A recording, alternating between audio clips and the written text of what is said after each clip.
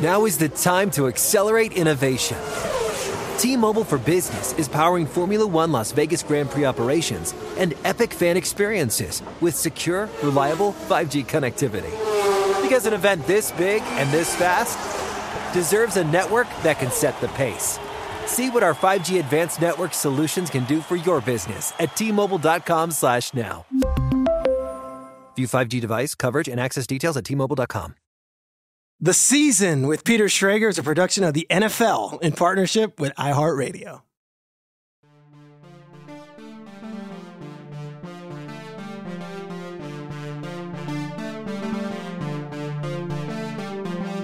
What's up, everybody? Welcome to another episode of The Season with Peter Schrager. I'm Peter Schrager. We're recording this on a Monday, November 6th.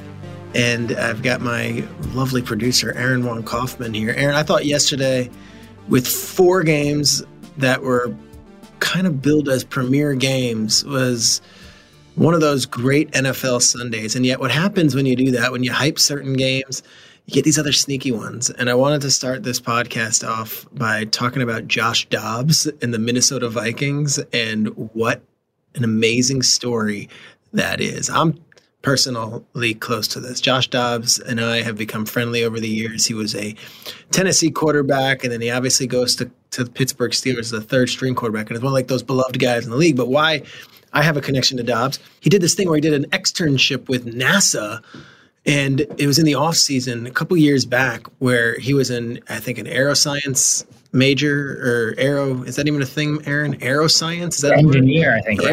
Aeroscience engineering major in college. I'm sorry. Clearly this was not my forte. And in our off-season shows for Good Morning Football, it's like, who's doing something cool this off-season in the world of football? Who wants to come on as a guest? And Josh Dobbs came on, I would say it was the summer of 2020 or 2021, probably 3 to 4 times. And then he and I struck up a friendship over text and like always just wish Josh Dobbs well. Well, then he goes to Cleveland.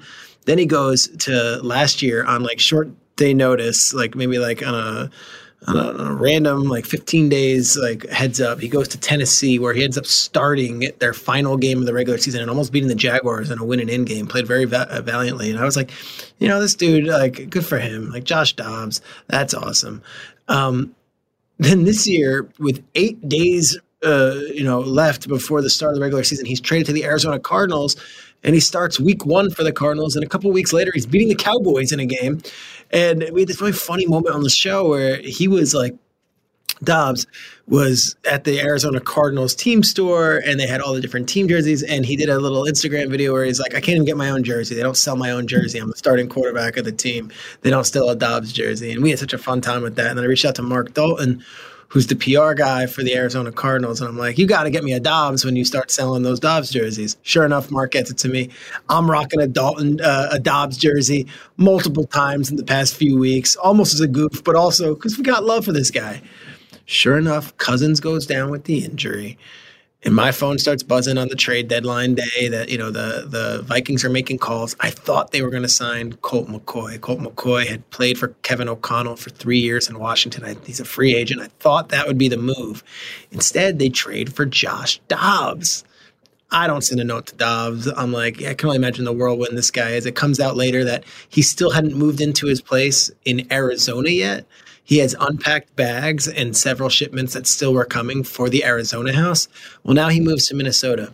And they're like, we're starting Jaron Hall, who's a 5th-round pick and had been the backup, and they really like him, and he's out of BYU. And he's got Jaron Hall on what might have been like the second drive, runs around like a chicken with his head cut off. He gets clobbered, and I'm laughing. But like right away, I'm like, oh, my God, Dobbs has to play.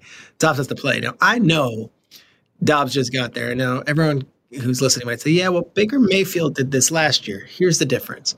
Baker Mayfield got there on a Tuesday to the Rams and beat the Raiders on a Thursday. Very, very incredible, quick turnaround. I get it. But also, Baker was the number 1. So Baker took the number 1 snaps in practice. Baker had a chance to do a crash course. Baker was there all night with McVay.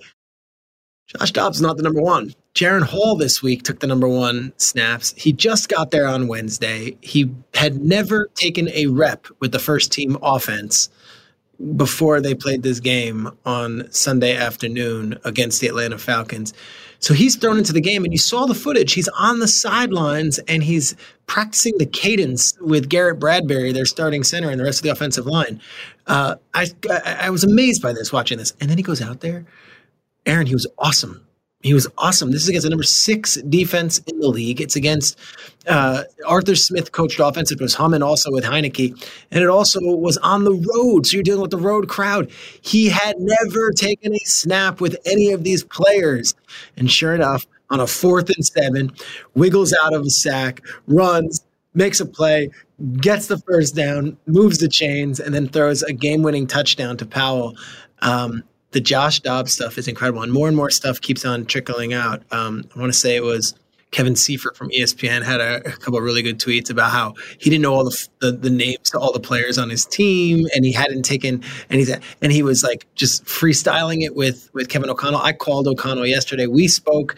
I was like, just give me anything. Yeah, he's like, dude, no, it's unbelievable. It's unbelievable because as the game is going, what we did was, for Josh, to keep it simple, was like, here is the most basic stuff, maybe 10 to 15 plays, like what you need to know, like the most basic.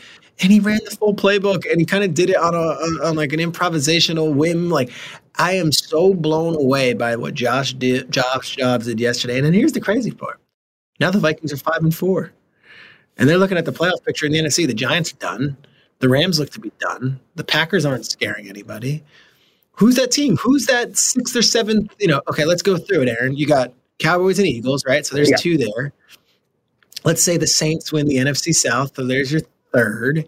NFC North, the Lions is your 4th. You've got the 5 and the 6 being probably the Niners and the Seahawks. There's a 7th spot sitting there. I don't know. Like, it's going to be who? The Buccaneers? The Falcons? Who's beat the Falcons? The Buccaneers? I don't know. Panthers aren't doing it. Giants are done. Commanders might. Commanders selling players off at the deadline. Sure. Yeah. I mean, this Vikings team could be really, really fun, and Josh Dobbs is a heck of a story. The other story I want to talk about is the Raiders. So again, we were hyping up the Chiefs-Dolphins into Seahawks-Ravens, into Eagles-Cowboys, into Bills-Bengals. We hyped it up as like, these are like the 4 premier matchups of the week. There's no reason to talk about the other games. These are so good. And then you had that one in the early window. And then in the 4 o'clock window, here come the Raiders, blow out the Giants. And what a story that is.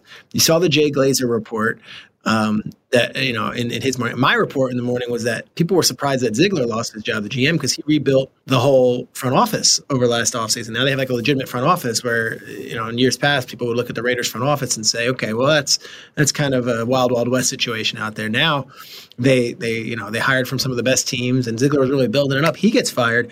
But also Mick Lombardi, who, if you listen to Mike Lombardi, who's on a lot of these podcasts, does the GM shuffle, that's his son, Mick Lombardi. He was with Belichick for years. He gets fired also. So you fire the head coach, the GM, and the offensive coordinator. So the quarterback's coach, Bo Haggerty, he takes over as offensive coordinator and calling plays. Sure enough, the team looked alive. They looked great. Antonio Pierce has those guys humming. They look awesome. They're moving the ball. Like, just really, really inspiring stuff. And after the game, they're smoking cigars. They're dancing in the locker room. And Antonio Pierce, who's rocking 2 earrings, and I said on Good Morning Football, I think he's the first head coach in NFL history to wear 2 earrings on the sideline. He says, you guys are off till Wednesday. And like, you could see in that little video, Devontae Adams nodding, smiling, like, gosh, it was like a cloud was lifted. And I'll be completely honest, and our guests today has a long relationship with him too. Like, I like Josh McDaniels. I don't play for Josh McDaniels. I'm a media guy, and Josh McDaniels has always been great to me, and we've had a good relationship. He's a family man. Like, they look like a totally different team. And now suddenly they're alive. They're 4-5. They're a real team. Raiders look good. I mean, Devontae Adams is still good. Josh Jacobs look good. Max Crosby look good. I look around the league, and it's every week is a different story, because I was ready to come in, and Aaron, I mean, like, we talked Seattle 2 weeks ago, like, oh my God, Seattle. Well, they just got the doors blown off them. We talked the Niners the first 5 weeks, and they've now lost 3 in a row. And I'll tell you, you look at what's going on around the league, the team that I think might be the most exciting and the one that has me out of my seat, the Houston Texans. Did you watch any of that game? Oh, yeah. Houston Texans, not only did C.J. Stroud throw for 470 and 5 touchdowns, the most passing yards ever by a rookie, the most touchdowns ever by a rookie, But they also had to go on a game-winning drive in the final minute, and he did the job and found Tank Dell, a fellow rookie, for the score. So as we look at things here, this is kind of the halfway mark. There's 18 regular season weeks. We're through 9 of them. We got a Jets-Chargers game tonight. I think the NFL is wide open. I would say my Super Bowl pick before the season was Chiefs over Niners. I'll stick with it. As good as the Eagles look. Aaron, what was yours? Mine was Eagles over Bengals. And would you move off it or would you stick with it? I'm actually kind of feeling okay with it right now. I mean, like you said, Niners have suddenly just hit this weird streak of losing. And Bengals last night, like they're overcoming whatever ills they had in the beginning of the season. They look really good. Yeah. And Higgins was, posting people up last night. They had 3 tight ends combined for 10 catches. There are tight ends that have not played many roles. Yeah. Tanner Hudson, Irv Smith, and Drew Sample. Those guys were all over the place. So I ask you, about, as a Bills fan, are you panic mode? What? I don't think panic mode, but it's in the last 3 weeks, the Bills have not scored. They haven't scored like they should. Like, obviously, there are too many injuries. The defense is getting hurt all the time. Like, I feel like every week I'm just texting my dad during the game, like, how are we so injured every week? I love seeing Dalton Kincaid get some great work, but it's rough.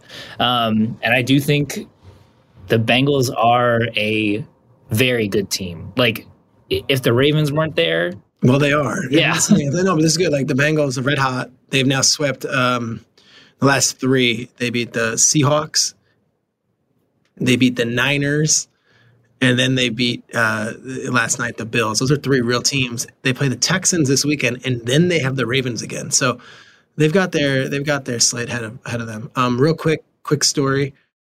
My son is a big Tyreek Hill fan, and like everything is Tyreek Hill right now. I don't know, what. I was a Will Clark fan when I was a kid. Did you watch baseball as a kid? Like, Will Clark was on the San Francisco Giants. I was on the Giants Little League team. Oh. And Will Clark was their first baseman. It was like late 80s, and he was Will the Thrill, and he was great, and he was lefty, and he was great. And that was like my guy as a kid. And my brother was Don Mattingly, and I was Will Clark. Like, we had our guys. My son just loves Tyreek Hill and everything about him. Watches like YouTube highlights, and he's only 7, like diehard, right? So going in, this is like a parenting corner type thing. I'm biting off Simmons, I guess. So going into this game, I want my son to watch the Frankfurt game. I say, I think the Chiefs are going to beat the Dolphins. And I gave him all my reasons why. I think the Dolphins, are coming in hot, but they struggle against the best teams in the league. I also think the Chiefs are such a veteran team. And I was really big on Spagnuolo and the defense, knowing Tyreek. You've been hyping up that defense. And you are right. And I've been patting myself on the back on this one. So long story short, I say to my son, I've never done this. I'm like, let's make a bet. So my son collects these toys called Squeezy Mates. Okay. Never had them as a kid. They are like, are these like Beanie Babies or something? They're sort of these little toys, but they're really cool. They are all the different players in the league. Oh, all right. Cool. So it's like you collect them, and each team has one. And some of them are random. Like the Bills one is like Dalton Kincaid, I think. And like the Colts one is Michael Pittman Jr. But then you've got the Mahomes, and you've got like the Jalen Hurts. They're really cool. Google Squeezy Mates. They got the Max Crosby and Myles Garrett. Squeezy Mates. They're $10 a pop. So they're like old starting lineup toys, but they're these little squeezy. My son is obsessed. All he wanted for his birthday was Squeezy Mates. And like, what do you do with them? Nothing. You collect them. Yeah. And you just have them, right? So I'm thinking like, wait. And then my son comes to me and says, let's make a bet. I'm like, oh, great. All right. All the promo codes we're giving out are paying off here. Great. Let's make a bet. Okay. Now he's a picky eater, my son Mel. He'll eat pasta and butter every meal. He'll have pizza every meal. He'll have bagel and cream cheese every meal. That's what he eats. All right. Doesn't eat vegetables. Doesn't eat chicken. Doesn't eat anything. I said, all right, here's the bet. If the Dolphins win, I will get you a new Squeezy Mate next week. This is post-birthday, post-Halloween, more gifts, just what the kid needs. I said, if the Chiefs win, you have to have a steak dinner with me next week. Now, does that sound like a punishment to you? Not at all. That sounds like quality time with dad. Steak dinner. Kid's had steak one time in his life. He claims he hated it. We don't force it. I would love nothing more than a steak dinner. I mean, what world are you living in where if you lose, you get a toy, and if you win, you get a steak dinner with dad? Yes, sign me up for that bet. So sure enough, game's going on. I'm texting my wife. She's out with him. They're watching the marathon runners. They're on 4th Avenue in Brooklyn, and they're giving out water, and they're slapping 5. And I'm like, it's 21-0. Tell Mel I'm in LA. And she's like, ooh, that's going to put him in a bad mood. I'm not telling him, whatever. It's 21-7, then it's 21-14. I'm like, get in front of a TV. Have Mel watch this end of the game. It comes down to the final thing. Tua out of a shotgun. Ball snap. Fumble. Chiefs win. I FaceTime from LA as I'm on my way to the airport, and I'm like, Mel, did you see? My son is distraught. I don't want to eat steak dinner. I don't want to have steak. And I'm just taunting. I'm like, so we're going to do fillets? We're going to do a ribeye? I mean, truly, the greatest thing. And like, we're in New York City. Like, I will take him anywhere for this. So we have like this tradition now, maybe, that we could do this. He was distraught. And then he was so upset. And then I got home last night and whatever. And I talked to my wife, and I'm like, I should probably still get him the squeezy mate, right? And she's like, no. Like, come on, he can't just always win. And like, she's like, he's getting a steak dinner. And like, when are you going on this steak dinner? What world? Like in my head, like it's like in fantasy land. I'm going to take him to like Peter Luger's tomorrow night. Table for 2. Me and my son wearing Chiefs and Dolphins logos.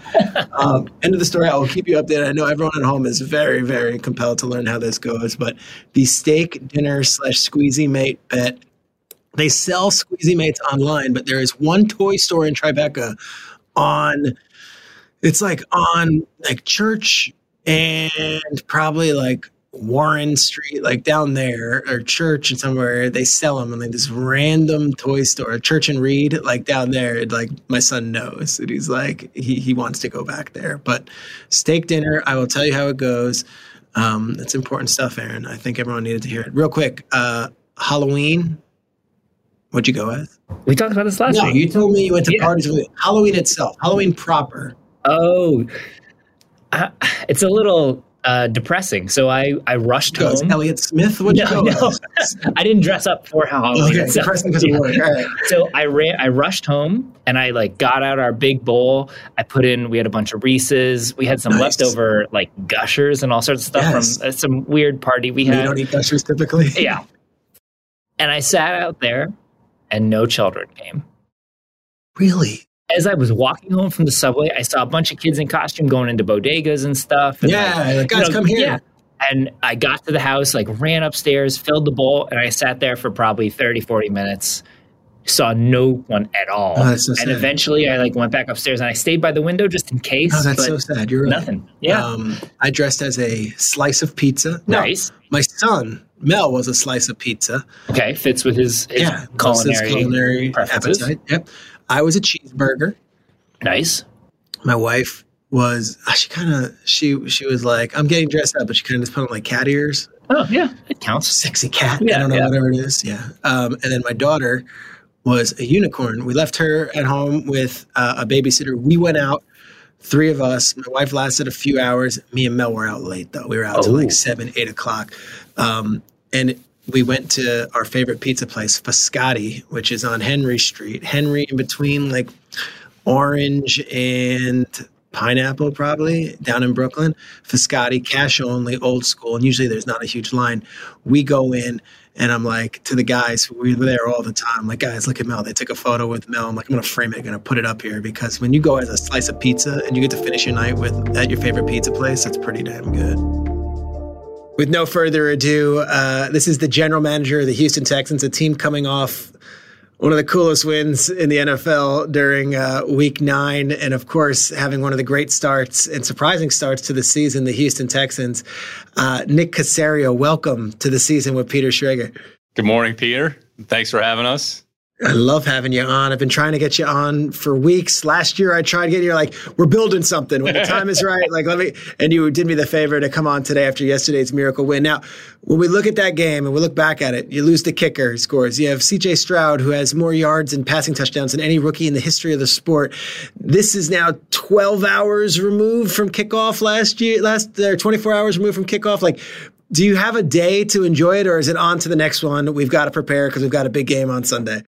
Yeah, I think when you get home at night, you kind of reflect, and part of, a lot of coaches, my process to go back through the game, kind of watch all 3 phases, kind of see some of the things that we did well, what are some areas that we can improve, what are some of the things that popped up. in that game, there was an ebb and flow to it. First half, we probably didn't play as well as we either wanted to, kind of got off to a slow start, put ourselves in a little bit of a hole. But in the second half, we held into the field goal, and then we were able to go down and score and get some points. And then it was kind of back and forth there till the end. And in the end, it's about players making plays. So this is a players' game. It's about the players when they're on the field. And our players fought. The one thing about this team, and I think it starts with D'Amico and his thought process and mindset, is we're going to battle to the end, and we're going to do everything in our power to try to give ourselves an opportunity. And we talked about it at halftime a little bit. I mean, for as badly as we had played, it was a one-score game. So let's just, for all the things that have happened, kind of erase that, and let's get ready for the second half. It's a one-score game. So we kind of kept chipping away, and those last couple series there, we scored. Dario makes the field goal, which was interesting. It was a discussion. He hadn't practiced that, but we were kind of looking at it as points were probably at a premium. So D'Amico and Frank talked about it and made a decision to go ahead and kick the field goal, and then went up 3. Then they scored, and we got the ball back, and were able to capitalize there at the end. So there's certainly an emotional aspect to the game that's involved, but you have to decompress at night, and then come in this morning. The coaches will go through the film, and the reality is it's on to Cincinnati. I mean, we're getting ready for Cincinnati against a good football team next Sunday. That's interesting. On to Cincinnati. You've heard that one from an old colleague of yours. That works. Let's go back to January, February, March. And the Texans are in this really interesting time where you've got 2 picks in the first round. You've got void at quarterback, or at least we thought so. I mean, there's a lot of rumors that you guys might take a defense player and no quarterback, and you work out C.J. Stroud. Now that it's coming into fruition, and he's having one of the greatest seasons we've ever seen from a quarterback as a rookie. What was the pre-draft process with C.J.? When did you fall in love with him, and when did you know that finally, after a couple of years of not taking a quarterback on the front of the draft, this was the year and this is the guy? Yeah, we were positioned fairly well, as you alluded to, with 2 and 12 going into the draft. So we knew we were going to have either some flexibility, or hopefully we were able to get some good players there at the top of the draft. We were pretty confident that we were going to pick somewhere in the top 10, however it went, whether we moved back or we moved up. And once the season was over, we had done quite a bit of work there as a scouting staff. I'd say Lip and the college scouting staff do an unbelievable job during the fall, accumulating information. And once the line of demarcation is once the juniors, underclassmen actually declare, then you kind of know the pool of players that's going to be available. And those are the groups of people and players that you really have to spend the most time on or with, because sometimes you have the least amount of information. But we had gone through the quarterback group pretty extensively. I think it kind of separated itself there. There was kind of a couple of groups of players. There was probably a handful in one kind of category. Then there was a tier below that. We really went through every player, whether it was an all-star game, combine, 30-man visits. I want to say we had, I don't know, however many it was, a handful of quarterbacks in our building as a part of our process, and then the Zoom calls. So you're just trying to accumulate as much information as possible, and give them different angles. Maybe you feed them some information, see how they absorb it, then follow up. Okay, we talked about this a little bit earlier, see what their recall was.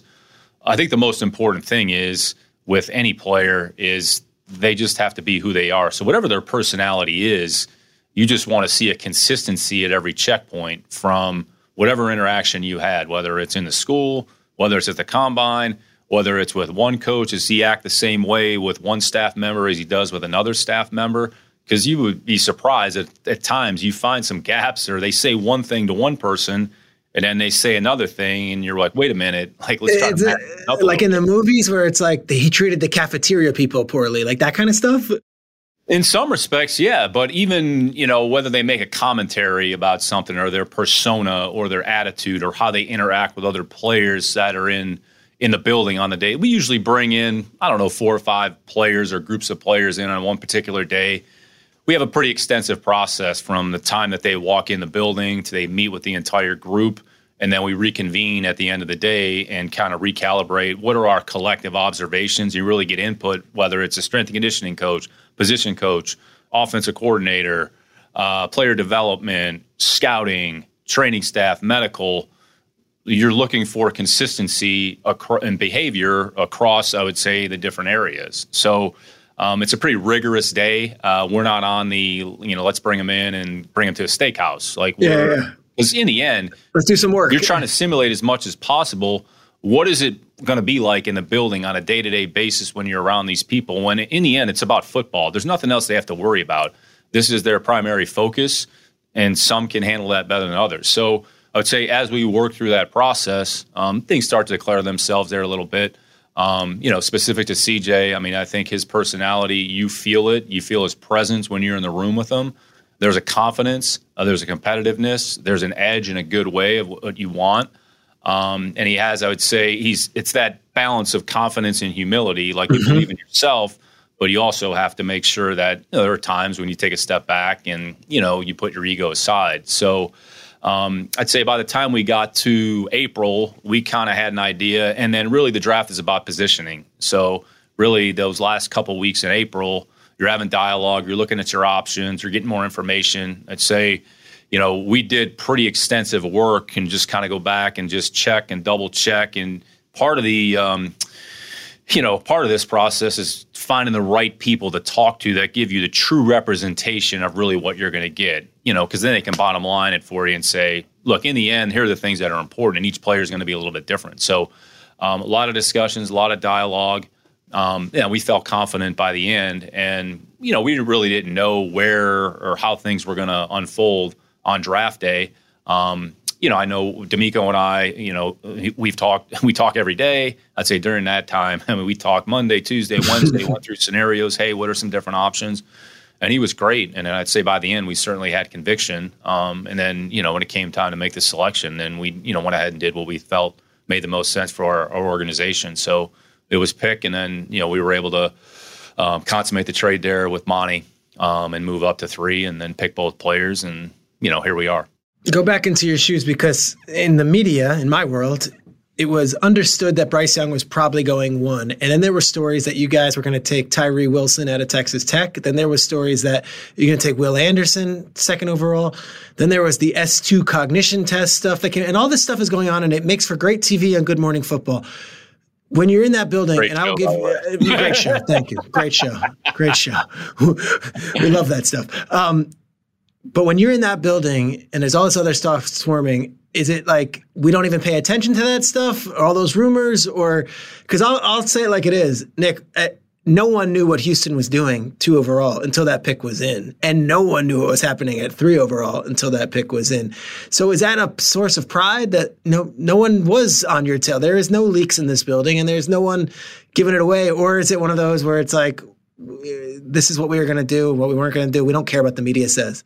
No, it's a great question. I think it's really a credit to a lot of the people that are in the building. And I mean, D'Amico's really main message to the team and the number one rule is protect the team. So we all have a responsibility to protect the team and do what is right by the team, not by one individual or not subject to, I would say, public perception or external factors. So part of your job, I mean, that's what you all do. I mean, there's a lot that you want to talk about, need to talk about, because there's a gap. There's no football being played. Nope. So you have essentially, when free agency is over, as you know, middle of March, free agency is done the 1st or 2nd week of March. So you have 4 to 5 weeks where what else is there to talk about? There's no offseason program, no football. So you're going to talk about the draft every day. So I think the thing that you have to guard against more than anything is misinformation during the spring. And it goes back to trusting your work, trusting the time that you've put in, trust the people in the building who have, I would say, invested a significant amount of time and effort, and just have constant dialogue and communication. And quite frankly, you have to ignore the external factors. We're cognizant that it's there, that it's out there. There's going to be a lot of discussion. What are the motives behind that? I mean, as you know, sometimes things get a little bit jaded or shifted a certain way, and you try to paint or create a narrative. So we just have to make sure that we maintain our discipline and just do what we think is in the best interest of the organization. And frankly, and I've said this publicly multiple times, I mean, the draft's a 50-50 proposition. So there's going to be players that you think it's going to go one way and it works out the way you hope. There's going to be other players, for whatever the reason, that doesn't go the way that you would have hoped it would. So there's no experts in what we do. There's no experts in our field. There's no experts in our building. I think we have a lot of people with a lot of pride that care about their work and are invested fully in the process. And we have to trust each other, and we have to trust ourselves, and we have to trust the work that we put into it. So I'd say really the draft is a culmination of the effort of so many people. And then really the draft, to a certain extent, you're prepared, but you have to be able to adjust and adapt and kind of bob and weave as you go, because you have to be prepared for a myriad of different scenarios. So I think more than anything, it's just a credit to the people in the building. And the reality is, at some point, the information is going to get cut off, and there's going to be certain people that have access to that information. I mean, that's just part of running just a good company or a good business. Yeah, and not everyone needs to know all the details. Yeah, and going back to what D'Amico says, I would say consistently is protect the team. So in the end, we're about protecting the team and doing what's right for the organization. You take C.J. Stroud at 2, and there's a couple of oohs and ahs, and then the Texans are back on the clock. Could you take us through those 6 minutes of you negotiating with Monty Ossenfort, the first-year GM, who is a former colleague of yours, who is the Arizona Cardinals GM, and how you guys decided to make the move up to number 3? Yeah, I mean, I'd say relationships are a huge part of this business. Have a tremendous respect and admiration for Monty, both personally and professionally. And we had some constructive dialogues, probably a week or two, probably about a week out from the draft, just going back and forth. He was certainly weighing some things on his end. And then we're able to kind of get some, I would say, general parameters sort of in place. If this happened, here's what potentially it would entail, not knowing that whether or not it would come to fruition or not. So we didn't know. We went back and forth. So there was a gap there where, quite frankly, we didn't really know what was going to happen.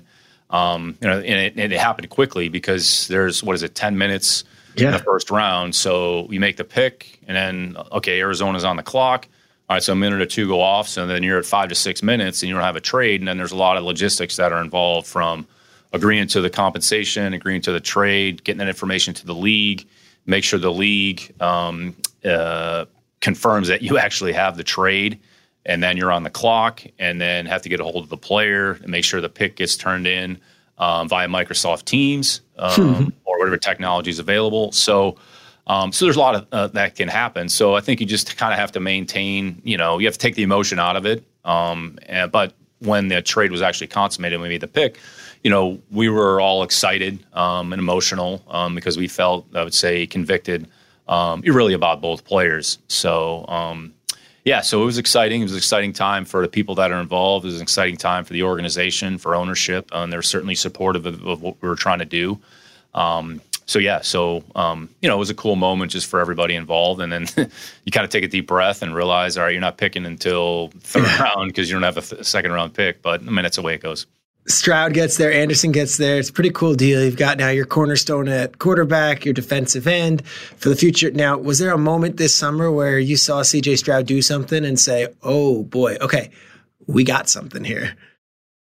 Yeah, I think you're just looking from the time they walk in the building for improvement, because the reality is whoever you pick, whenever you pick them, regardless of how talented or how productive they've been, they're starting from scratch. So they're just kind of putting the foundation in place, learning the building, learning the people, learning the terminology, learning how to practice, going out there, making mistakes, and then going back, correcting. Do you not make the same mistakes a second time? So the bottom line is you're just looking for improvement from the time you start until an end point. So you really have, call it 6 weeks, where you can evaluate. So you get into OTAs, and then you get into mini camps. So after 4 or 5 weeks, you say, all right, take inventory of where you are. All right, there's some things that have gone well. Here's some things that we could certainly fix or improve. And I think CJ earned the job and earned the opportunity with his performance. And I think that started from the beginning what the expectation was. Like, nobody's going to be handed anything when they walk in our building. You have to earn it on a day-to-day basis with your attitude, with your behavior, and your performance. And the players that do those things, those are the players that we're going to be able to rely on, that we're going to be able to trust, and that we're going to want to put on the field. So when we came back from the summer, had a little bit of break there, came back in training camp, I would say there was some good plays, and kind of incrementally it got better. And I'd say after a week or two, you start to see some things, and then, all right, we'll try to give him a little bit more, see what he can absorb, see what he can handle. And then by the time when, I think we, got there to the end, I think we kind of knew the direction that we were going to go. And then you kind of hit the reset button once a training camp is over and once a preseason is over, hit the reset button, and you're really kind of going back to square one, which is week one in Baltimore, which I would say, not surprisingly, I mean, they're one of the best teams in the league. I think we knew it was going to be a pretty significant challenge going into Baltimore, playing on the road, playing against a really good team. And there were some things that I think we learned about our team, not only CJ, but we learned about our team. I mean, it was a one-score game, 7-6 at halftime. The second half kind of got away from us, but there were some things that we had to get corrected and fixed, and then we turn around the next week and we lose at home, and then we're 0-2. But I think the team stayed invested. The attitude was great. The morale was great, and it starts with D'Amico and his leadership at the top. Let's go to that hire, because you guys had been through two different coaches who lasted 1 year, and it's kind of like, we got to get this one right. You guys brought in other people, and you hired D'Amico Ryans, former player who's a very well-respected defensive coach and then coordinator for the San Francisco 49ers. Did you have a history with D'Amico at all? I know he was with the Texans and with the Eagles for a little bit. Were you ever in a front office where he was one of the players? Yeah, no, we never overlapped. We played against the Texans multiple times when I was in New England, but when D'Amico was a player here, and then matter of fact, we played against Philadelphia when he played for, I think he was playing for Chip. Yep. We played them during the regular season there at one point, but as far as that, I mean, we didn't have any, I would say, we knew of each other. Sure, but there wasn't some long relationship of 20 years. No. Okay. No, we didn't know each other, I'd say, on a personal level. It was just more of kind of from afar. And you respect, what a coach does when you watch their team play. We played against San Francisco in 21 when we played against them. Again, my first year here, went out there and played against them. So then you just start to accumulate information. We made the change. We put a lot of, thought and effort into it. And, there are a number of people that are involved in that process. We went through that process, and, he stood out amongst, I would say, a pretty good group of candidates for a myriad of reasons. I think the big thing, and there's a lot of people in this building that were around him as a player. I would say who he is he's true to who he is. He has a great mindset. He has a great personality. He's genuine. He's very competitive. He cares about people. He's good at his job. He was a good player. He's invested in the city of Houston, and he had success. And he was a part of winning programs. I mean, what John and Kyle have done out there in San Francisco, I mean, there's not too many programs that have had as much success. So, when you put all those factors together, we made a decision that we did. There's a lot of excitement, and, he deserves, every amount. He deserves as much credit as anybody because he's put his imprint on this team with his message and his just consistency day to day, and the players respond. They want to play for him. They want to be here. He holds them to a high standard. He holds them accountable. He cares a lot about them. Regardless, win or lose, it's the standard of performance has been established. The mindset has been established. We know we're not going to win every game, but are we doing the things on a week-to-week, day-to-day basis that put ourselves into position? And if we don't, then here's a reason why. Here's the things that we need to get fixed. I can't say enough great things about who he is, not as a coach, but as a human being, as a person. And those things certainly matter when you're running a football team, when you're around each other essentially on a day-to-day basis for multiple months out of the year.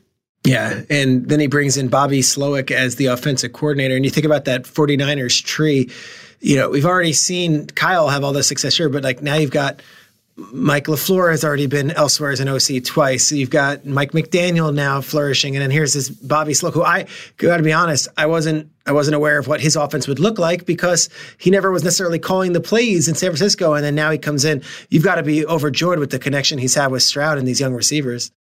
Yeah, it's interesting. I think there's a propensity to kind of attach trees and, well, this is going to happen. And I think the reality is when you're running a program, when you're starting a program, when you're bringing somebody in, you sort of have to make it your own. So I think all of us have a foundation, I'd say, that we were raised on or who we worked under or who we learned under, philosophies, how that was built.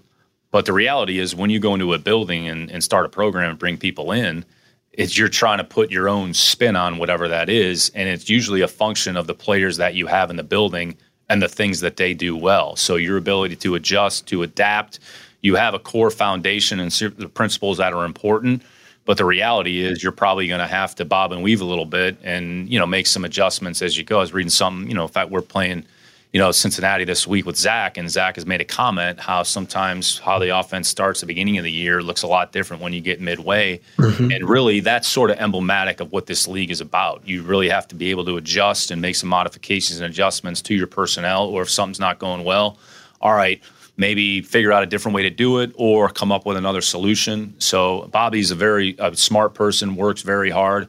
He has an interesting perspective because he was on the defensive side of the ball. And sometimes I would say, I would speak from experience, when you work on the opposite side of the ball, it gives you a better understanding of what goes on the respective side, of the coin there. So in Bobby's case, he kind of had a background in defense. Of course, his dad has been a very successful defensive coach. His brother's down there in Miami coaching on defense. So Bobby has a really unique background, very smart. I mean, anybody that goes to Michigan Tech, like you got to be pretty smart. So I think he also worked for Pro Football Focus for a while, if I'm not mistaken. Like he was on the analytics side doing research. Like that's different. So you learn a lot, and then when you go, anytime you go into a situation, you're trying to figure out, all right, these are things that are important. All right, we want to start here. All right, who are the players? What are we going to do? And then, we're 8 games into the season now. I think we have a decent idea of some of the things that, maybe either quarterback does well or certain players do well. Understanding we still have 9 games ahead of us, and there's a lot of good coaches out there. So, D'Amico's put together a great staff. They work well together. It's a good combination of youth and experience. And really, whatever your background is, that's kind of your starting point. But the reality is you're trying to create your own image of what you want it to look like.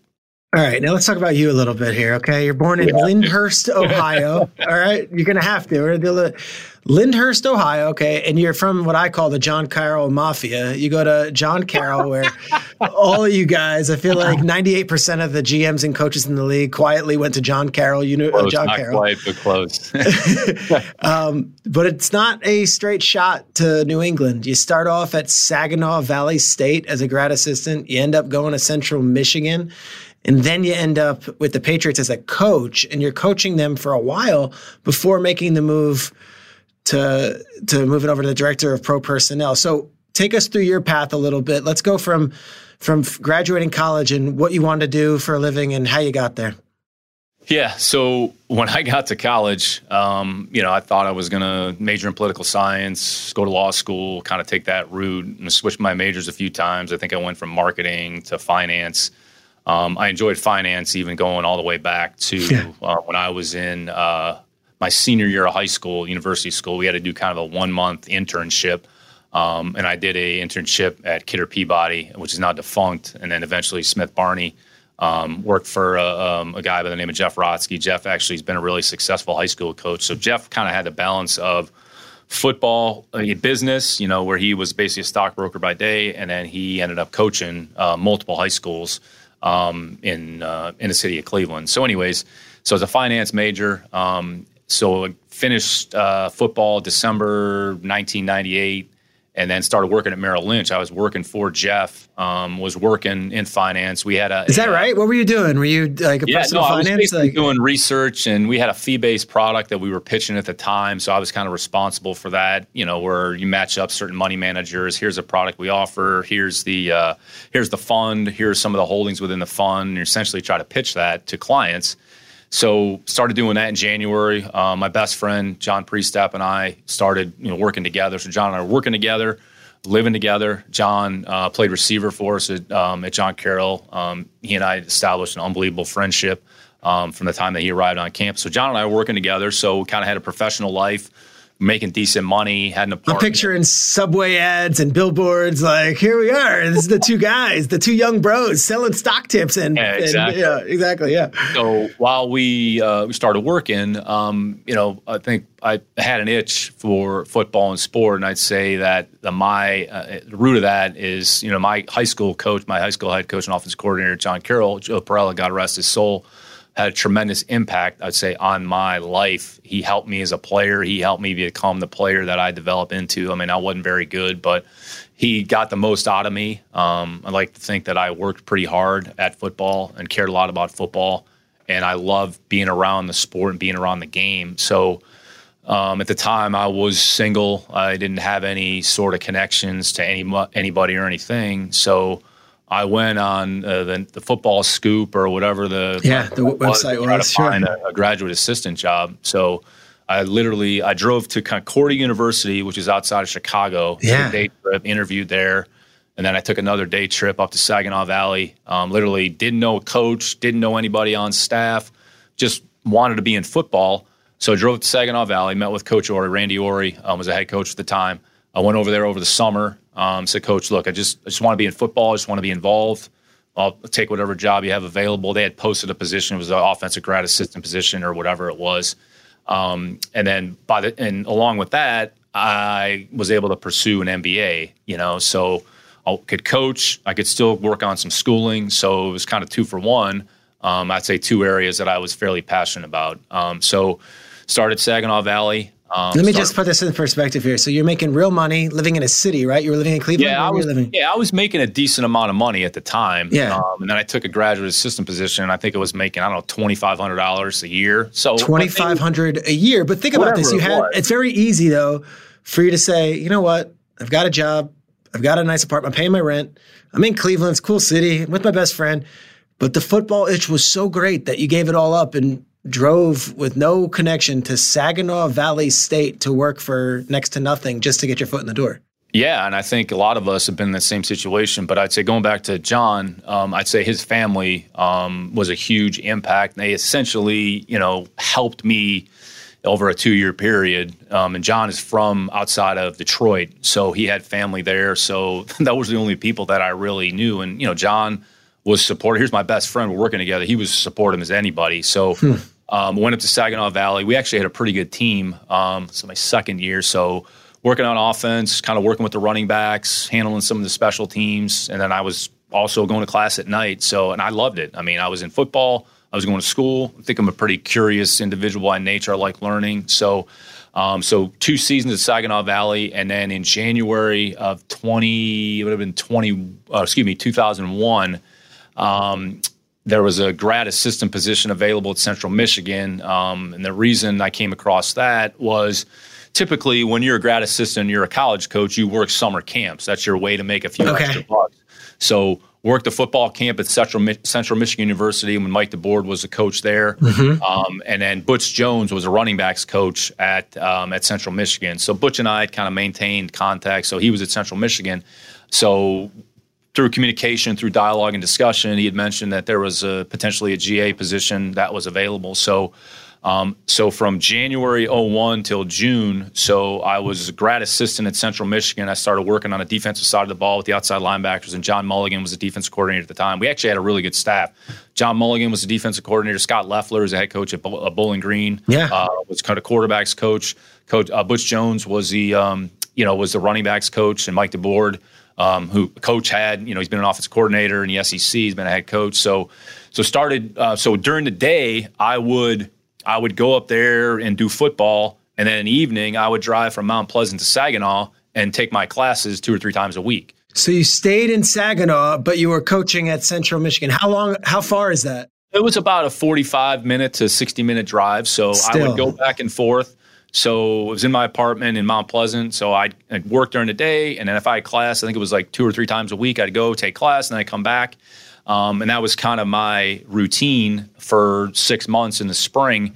It's because I wanted to finish my MBA. I was going to say, why did you pursue that MBA so aggressive? Was there always in the back of your head like, well, if this doesn't work out, or is it just you always wanted it? Yeah, I would say I was interested in finance. I was interested in business, and I kind of started down that path. And my mom and dad always taught me once you start something, you need to finish it. So I did, very easily could have walked away, but I invested 18 months of my time. So, I was, the semester out. So I said, there's no way I'm not going to do this. So, and Coach DeBoard was great. He understood kind of my predicament that I was in. So, education, I would say, is a big part of my life, put a lot of time, and be able to message that to my daughters, certainly be important. So, was able to finish my MBA. Like I said, I'm interested in finance. I'm interested in investments. I was at the time. I still am to this day.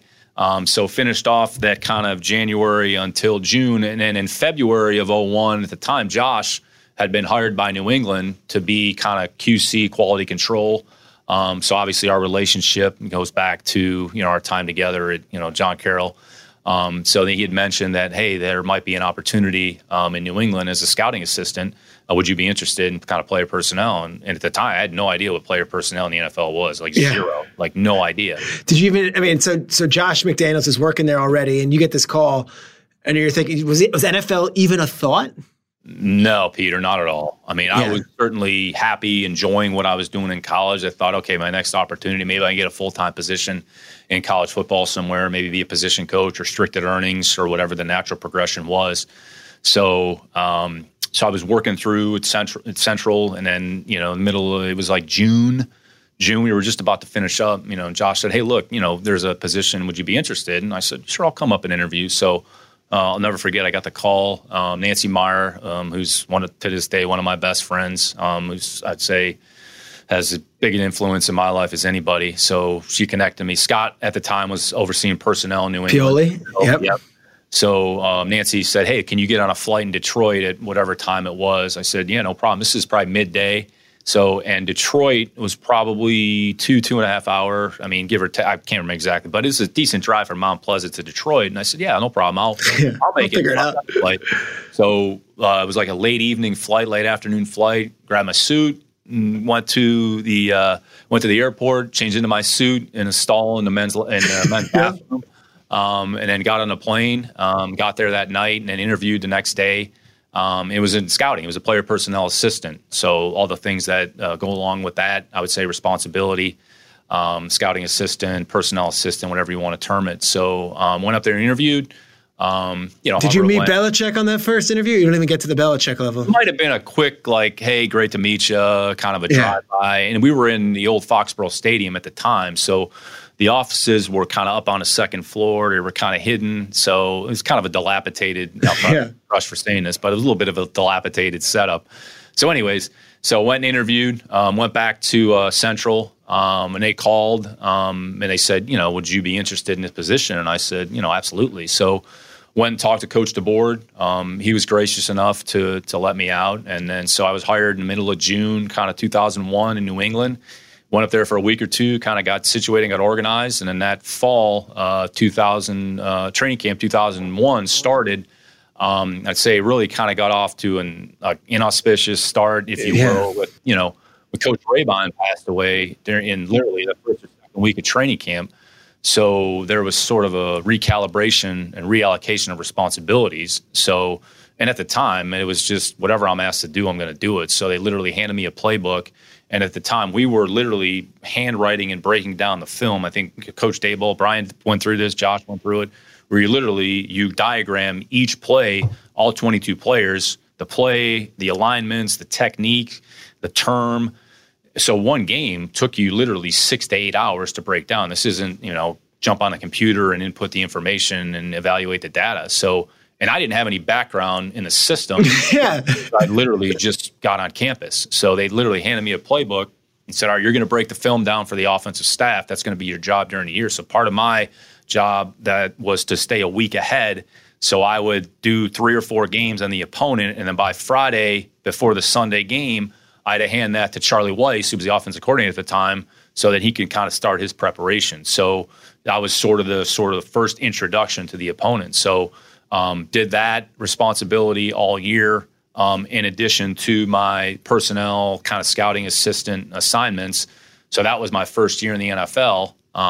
And, it just kind of kept, I would say, snowballing from there. And then I would say, I don't want to say each year the job kind of changed or my role kind of changed. But, I mean, the thought process was try to show up, try to put a good product out there, just work as hard as possible I can, and make them, want to keep me around, understanding nothing is guaranteed. I mean, I think I was making, $14,000 my first year in the NFL. I'm working full time in the NFL, living in Boston. I mean, I get an apartment with who do you live with? I live with Clay Barnett. So Clay is Gary Barnett's son. It was a successful coach at Colorado. So we were in a vacated 2-story building that got turned into apartments, like an industrial building got turned into apartments where the windows, there was no locks. So you could open the windows up and down and you could climb literally through the windows, like if you wanted to. So matter of fact, I was locked out of that apartment one day and the only way to get in was to climb through the windows. It's fine. So we lived in Providence my first year. It was a 30-minute commute from Providence to Foxborough Stadium. You probably lived at the facility, though, right? I mean, who we kidding? Yeah, exactly. Yeah. So you were there. I mean, I was 20, whatever I was at the time, so I had nothing else going on. So that was my first year. And can I throw out some names? So, like, your first year there, like Brady's a backup. He's already been there a year. Bledsoe goes down. Where were you for that? Yeah, no, we were playing the Jets, so we had the whole 9/11 situation that we were going through. Actually, so before we get to playing the Jets, so part of my responsibility as a scouting assistant was when we brought players in for workouts on Tuesday was to transport them back and forth from the stadium to the hospital. So the Mass General Hospital is right in Boston, Foxborough Stadium. Call it 30 minutes outside of Boston or so. So we had a group of players in 9/11. So I was driving to the airport and 8:45, 9 o'clock, just as the planes hit the towers. I was parking the car in the garage of Mass General Hospital. And then we started to get some information like what's going on. So we had a handful of players that were in. So they got their physicals, then drove back to the stadium. And then obviously everybody has their attention turned to what was going on the television. So that was that day. So it was the week before we were supposed to play the Jets that week, and then that game got canceled, right? So then we shifted gears, moved it to the following week. So during home games, I would go up in the press box, and then I would actually kind of, for self-scouting purposes, chart our game so that I could input it into the system, the following morning. So during the game, like that's what I was doing. So I was up there just charting the game, going through the game. Mo Lewis knocks Bledsoe out. And then Brady went in the game. I was just kind of like, all right, I'm just going to kind of keep doing my work and kind of preparing for tomorrow. And, Tom went in and, we actually almost won the game there at the end. And then, the following week we were 0-2, played the Colts, who were, one of the best teams, one of the best offenses in the league at the time with Peyton and Marvis and a group that they had. So that was kind of my first introduction to the NFL, the regular season. And then, fortunately, I was able to stay in one place for 20 some odd years before I got here to Houston. You couldn't have been too much older than Brady. Like, I would imagine you were a couple of years older than him. Did you guys? It's close. Would you guys be pals? Like, was that, or is there like a division of labor? Really? Yeah, no, I wasn't hanging out with the players. So I try to stay as far away from the players as possible to try to do my job. I think there's a certain professionalism that, you respect the players and their privacy and what they're there to do. And my job was to work and focus on my job and not worry about things that, that quite frankly don't matter. So, because in the end, I think this league is about work. So if you keep the focus on work, keep the focus on the things that are important, like that's the most important thing. All right, give me a Vrabel story. Well, actually, so I got a couple on Mike. The first year, my first year with the team was when Scott and Bill had signed Mike in free agency. So I think we ended up signing 23, 24, 25 players that year as free agents. So Mike came in, and then Mike would go through his kind of pregame warm-up routine. So it kind of evolved into me throwing routes to Mike. Okay. Part of his, I'd say, warm-up. And he'd always make the comment about Hines Ward and his hands were as good as Hines Ward. Yeah. It's hard to refute that when you go back and look at his history. But Mike was as tough as they come. He was as smart as they come. He was as tough as they come. He was very instinctive. He cared a lot about football, but he had a great sense of humor. And he worked his ass off in practice. I would say that team there probably in 2003, 2004 with Rodney, Mike, Willie. Like Mike would go back during practice. So when the offense was going against the defensive look team, working on the cards for the next opponent, Mike would go back there at free safety just to give Brady a hard time, to try to make him work, to try to simulate. And he'd take a lot of pride and a lot of joy out of that. So, and he'd talk a lot of trash during practice. But Mike cares about football a ton. And I think you see the way the Titans play, they kind of play to Mike's personality. And you saw that, and Mike was a player, like whatever he was asked to do, he did it. He played outside linebacker in a 3-4. Then we needed him an inside linebacker, and Bill told him, look, you're going to play inside linebacker in base defense. Mike had really never played inside linebacker before, but he went in there and he played well because that was the best thing for the team. And I think because of his intelligence, because of his instinctiveness, he was able to go in there and function. And then we, Charlie and Bill, in goal line jobs, throw them in there. Situations, put them in there at tight end. So you're trying to create as much value and versatility as a player. And I'd say Mike was certainly emblematic of that. And I think those are always the situations that are hard. Mike was there for, 01 to 09, and, then the decision was made to move on from him. And those are always, I would say, the tough decisions that you have to make and, that the organization has to go through. Mike went on to have a few more productive years, and then he started his career in coaching. And, Mike's one of the best coaches we have in this league. Sure. It's amazing. So you progressed in your career going on, and everyone knows Belichick as the greatest coach of all time, but he's got an eye for personnel too. For the listeners, Bill Belichick as the evaluator, what did you learn from him, and how important is he in playing a role in your career as you've been guided through that New England system and then eventually in Houston now? Yeah, massive. I think he's so invested in every aspect of the process.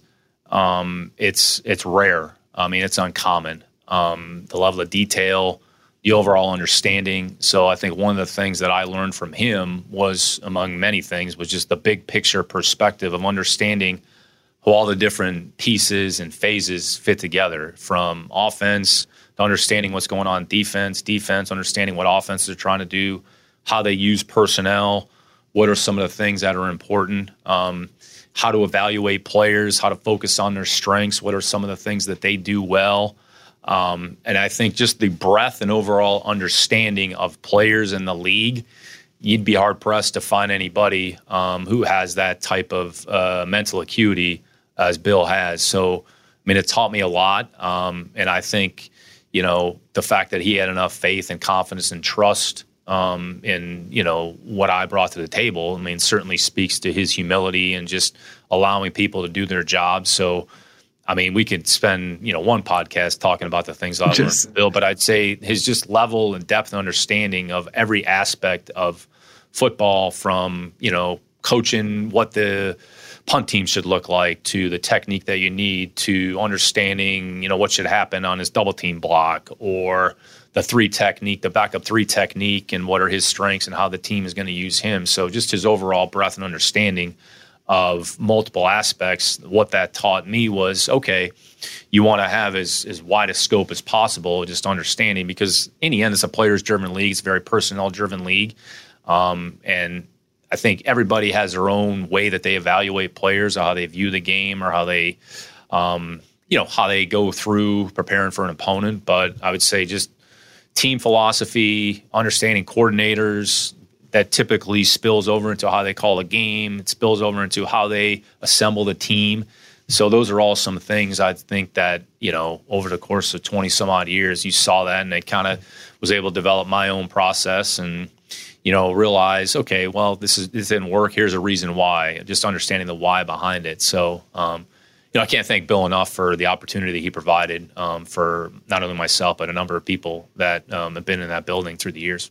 All right, so you're in New England for nearly 20 years. You're a rising star, and I'd say for the last 10 of those 20, your name would come up every year for the GM candidacy at some team, and it was always, all right, there's this candidacy, and then Nick Caserio, but he'll never leave New England, or is this going to be the time he finally does leave New England? You took the Houston job. You went for it. What was so compelling and what was so appealing to that Houston job that you finally left the Foxborough, I'd say friendly confines of where you were comfortable and where you'd raised a family and your daughters got to go to school in the same school and everything you want in a career? You left finally, you took the leap. Why Houston? Yeah, I think, our family's been very blessed. I mean, what this league has done for us, we certainly can't repay the people that have provided the opportunities. And I think we all, want to challenge ourselves. And, sometimes you need to make decisions that, quite frankly, puts you maybe out of your comfort zone. Because anytime you take on a new situation and go into something new, there's typically a reason that they're sort of starting over because things aren't going all that well. But there had been some opportunities at different points. I mean, Houston was a team that, and Mr. McNair was here, they had expressed some interest or some sentiments, and, Billy was here for a period of time. I mean, there was some things, some dalliances through the years. And I think as we kind of got to the end, it was an opportunity that, we thought might be a chance to build something here, from the ground up after 20 some odd years. So I think more than anything, more the curiosity and the challenge in front of us. And, I'd say the reputation ownership that they had, and just in terms of providing people with the opportunity, they deserve. So anyway, we got here in 2021. Candidly, I mean, the first couple of years probably didn't go the way that any of us would have hoped. But I think the one thing that you hope you just learn along the way, and you just got to make it work. You got to figure it out. So just take it one day at a time. Just be disciplined. Just be consistent. Try to make good decisions. If it's not going the way that you either wanted to or hoped to, you got to do something to get it fixed. This was a team that had some success at different points. I'd say it'd be remiss. I mean, look, we've faced a lot of challenges here, the last couple of years. But I think we've worked. Do you feel like there's a light now? Like, it's funny because I don't want to say it was so dark because in the moment you don't look at it that way, but through the Watson stuff, through the Watson trade, through those different coaching staffs, and now it's like people are talking about the Texans and they're this fun, young, energetic team. And of course you would have loved that from go, but it's almost like you had to walk through the mud to get to this point. Does it feel that way? Yeah, I think the reality is, Peter, things are never as bad or good as you think they are or people make them out to be. So I'd say everybody has challenges that they face on a day-to-day basis. Every program is going to have to deal with something. I think what we have to do is just try to fix problems and find solutions. And sometimes it takes a few steps back in order to go forward. I think there's a lot of people that invested a lot of time into this building, a lot of good people. And I think the players have remained committed through sort of the ups and downs. When you bring D'Amico into the building with his mindset, his attitude's infectious, and it's about the players. So hopefully we continue to add good players into the building with the right thought process, with the right mindset that are committed to winning, that put the team, above themselves. Because in the end, that's what it takes. I was reading a quote, or after. The Rangers won the World Series, Boch made a comment, just about like the selflessness of his team, that they don't care about like who gets the credit. They care about each other, and it's not about, who did what. And, when you have multiple people and multiple players that have that mindset and you overlay that with a competitive nature, you're going to give yourself a chance. I mean, the reality is this league is so damn competitive. I mean, the margins are very small. And it's designed for everybody to kind of be in the middle, which is kind of where we are now. And there's some outliers on both sides. So you just want to put yourself in a position where you give yourself a chance. Going into last week, it was at 75% or 80% of the games in week 7 or 8 were one-score games in the fourth quarter. So I think that speaks to the competitive nature of our league for the amount of, I'd say, good coaches, good players. And so you're either going to rise to the challenge and embrace that, or you're going to cower and walk away. So, again, regardless of how bad or good people think it's going or it looks on the surface, you got to find the silver lining somewhere, and you just got to find solutions and just keep people moving in the right direction, understanding that, you can't accomplish anything by yourself. It's going to take a team effort. So if you can just get as many people with that mindset, and quite frankly, I kind of view my role as just to kind of be a facilitator, and sort of get out of the way, just sort of get everything on the right track, empower the people that are here that you believe in, that you trust, and give them the opportunity to do their job. So, hopefully I've been a good steward in that respect. And certainly we don't have everything figured out. We have a lot of work in front of us, but it's always exciting when you can see the fruits of your labor at least start to come to fruition. My last question, and we're going to let you go. You've already given us more than enough time, and I'm loving this. I could do this for 3 hours with you. You get to the combine, and you get in an elevator, and there's a kid there with a tie on and an ill-fitting suit, and he's got a resume in a manila folder, and he says, hey, what would be your 30 seconds of advice for getting into the league and how to position yourself best for an opportunity to someday be a general manager in an NFL team? Yeah, I would say just be yourself, be true to who you are, be authentic, and just do the work. Because in the end, it's going to be about the work. And try to learn and maintain as much curiosity along the way, understanding you're going to face some challenges. It's not going to be easy. And wherever you start doesn't really matter. Because really all of us were given an opportunity to start. Once you're given an opportunity, ultimately it's going to be about your performance, about your mindset, about your intent on a day-to-day basis. So, and in the end, it comes back to the work. So do the work, remain curious, and take whatever opportunity comes before you, because you never know where that's going to lead. And no job is too small. Don't think your first step is the most important step. So just be willing to take it and dive right in and jump in and understanding that, it could lead you astray, but just keep working and don't lose hope. And if you really believe in what you want to accomplish, there's a lot of people that are going to be there to help you along the way.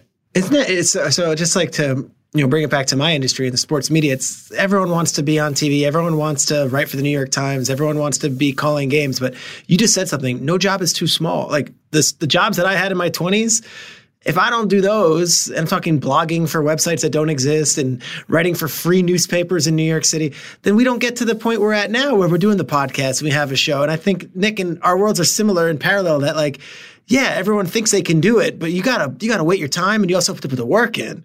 You need to have patience. You need to have the right attitude. You have to have the right mindset. And, quite frankly, you have to put the ego aside. Just because you work in the NFL, just because you work in the TV industry, quite frankly, it doesn't really mean anything. That's all it guarantees us is the next day. And again, it's about opportunity, and it goes back. And look, you guys have a great show because you put the work in, and it takes a lot of work behind the scenes. And candidly, not everybody is cut out for that, but you've put the time in, you've put yourself in a position. And it's a credit to your mindset because, again, none of us were given anything in life, period. So it's about what we do with those opportunities. And reality is there's a lot of people that are helping us along the way. And those are the people that we need to lean on the most and tell them how much we care about them and tell them how much we love them. So a lot of respect for, what you've done and what you guys have accomplished. I mean, in all seriousness, you've got one of the great shows on television because of the people and because of the work. And it's no different than, in the end, it's about the people and it's about the work. And that's the reality of it.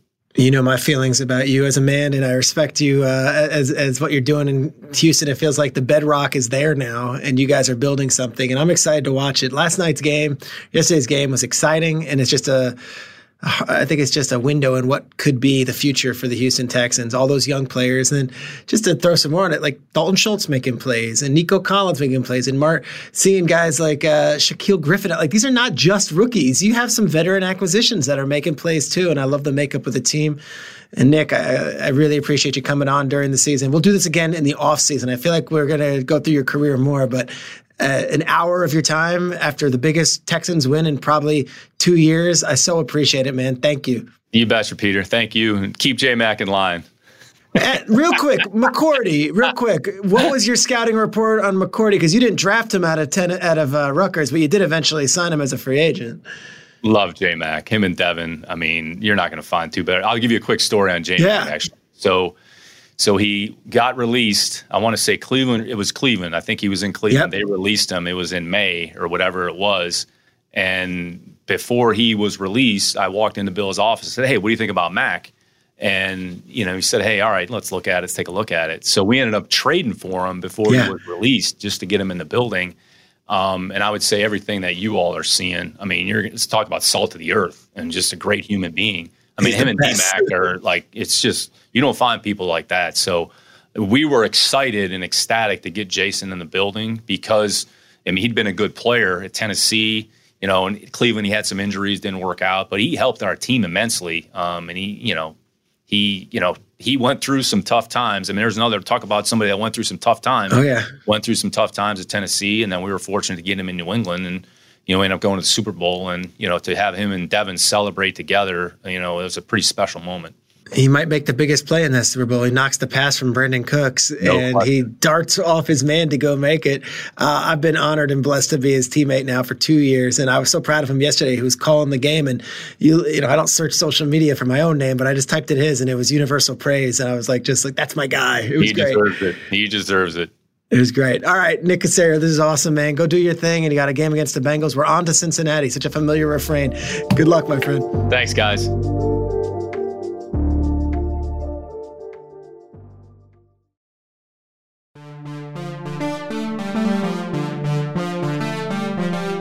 It's time for Delivering Results, presented by Uber Eats. Each week, we give out an award for who delivered results. I'm going to go, this one might not be an obvious one. I'm going to go with the Cleveland Browns defense. Another shutout, another win. 27-0, complete destruction of the Arizona Cardinals, held the Cardinals under 70 yards of offense. Are you serious?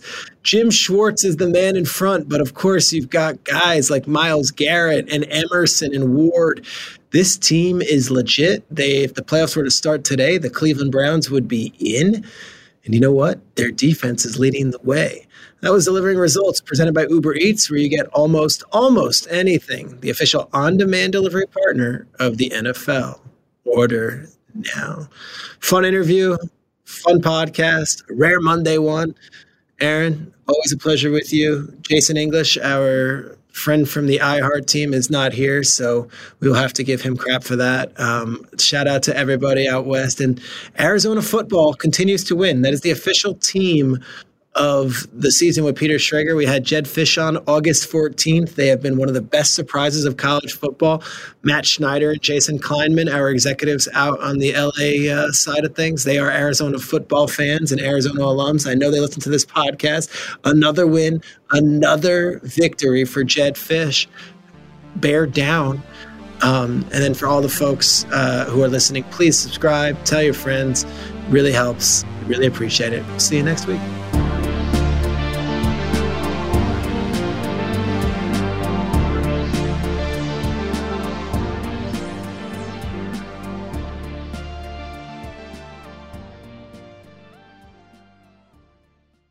The Season with Peter Schrager is a production of the NFL in partnership with iHeartRadio. For more podcasts from iHeartRadio, visit the iHeartRadio app, Apple Podcasts, or wherever you get your podcasts.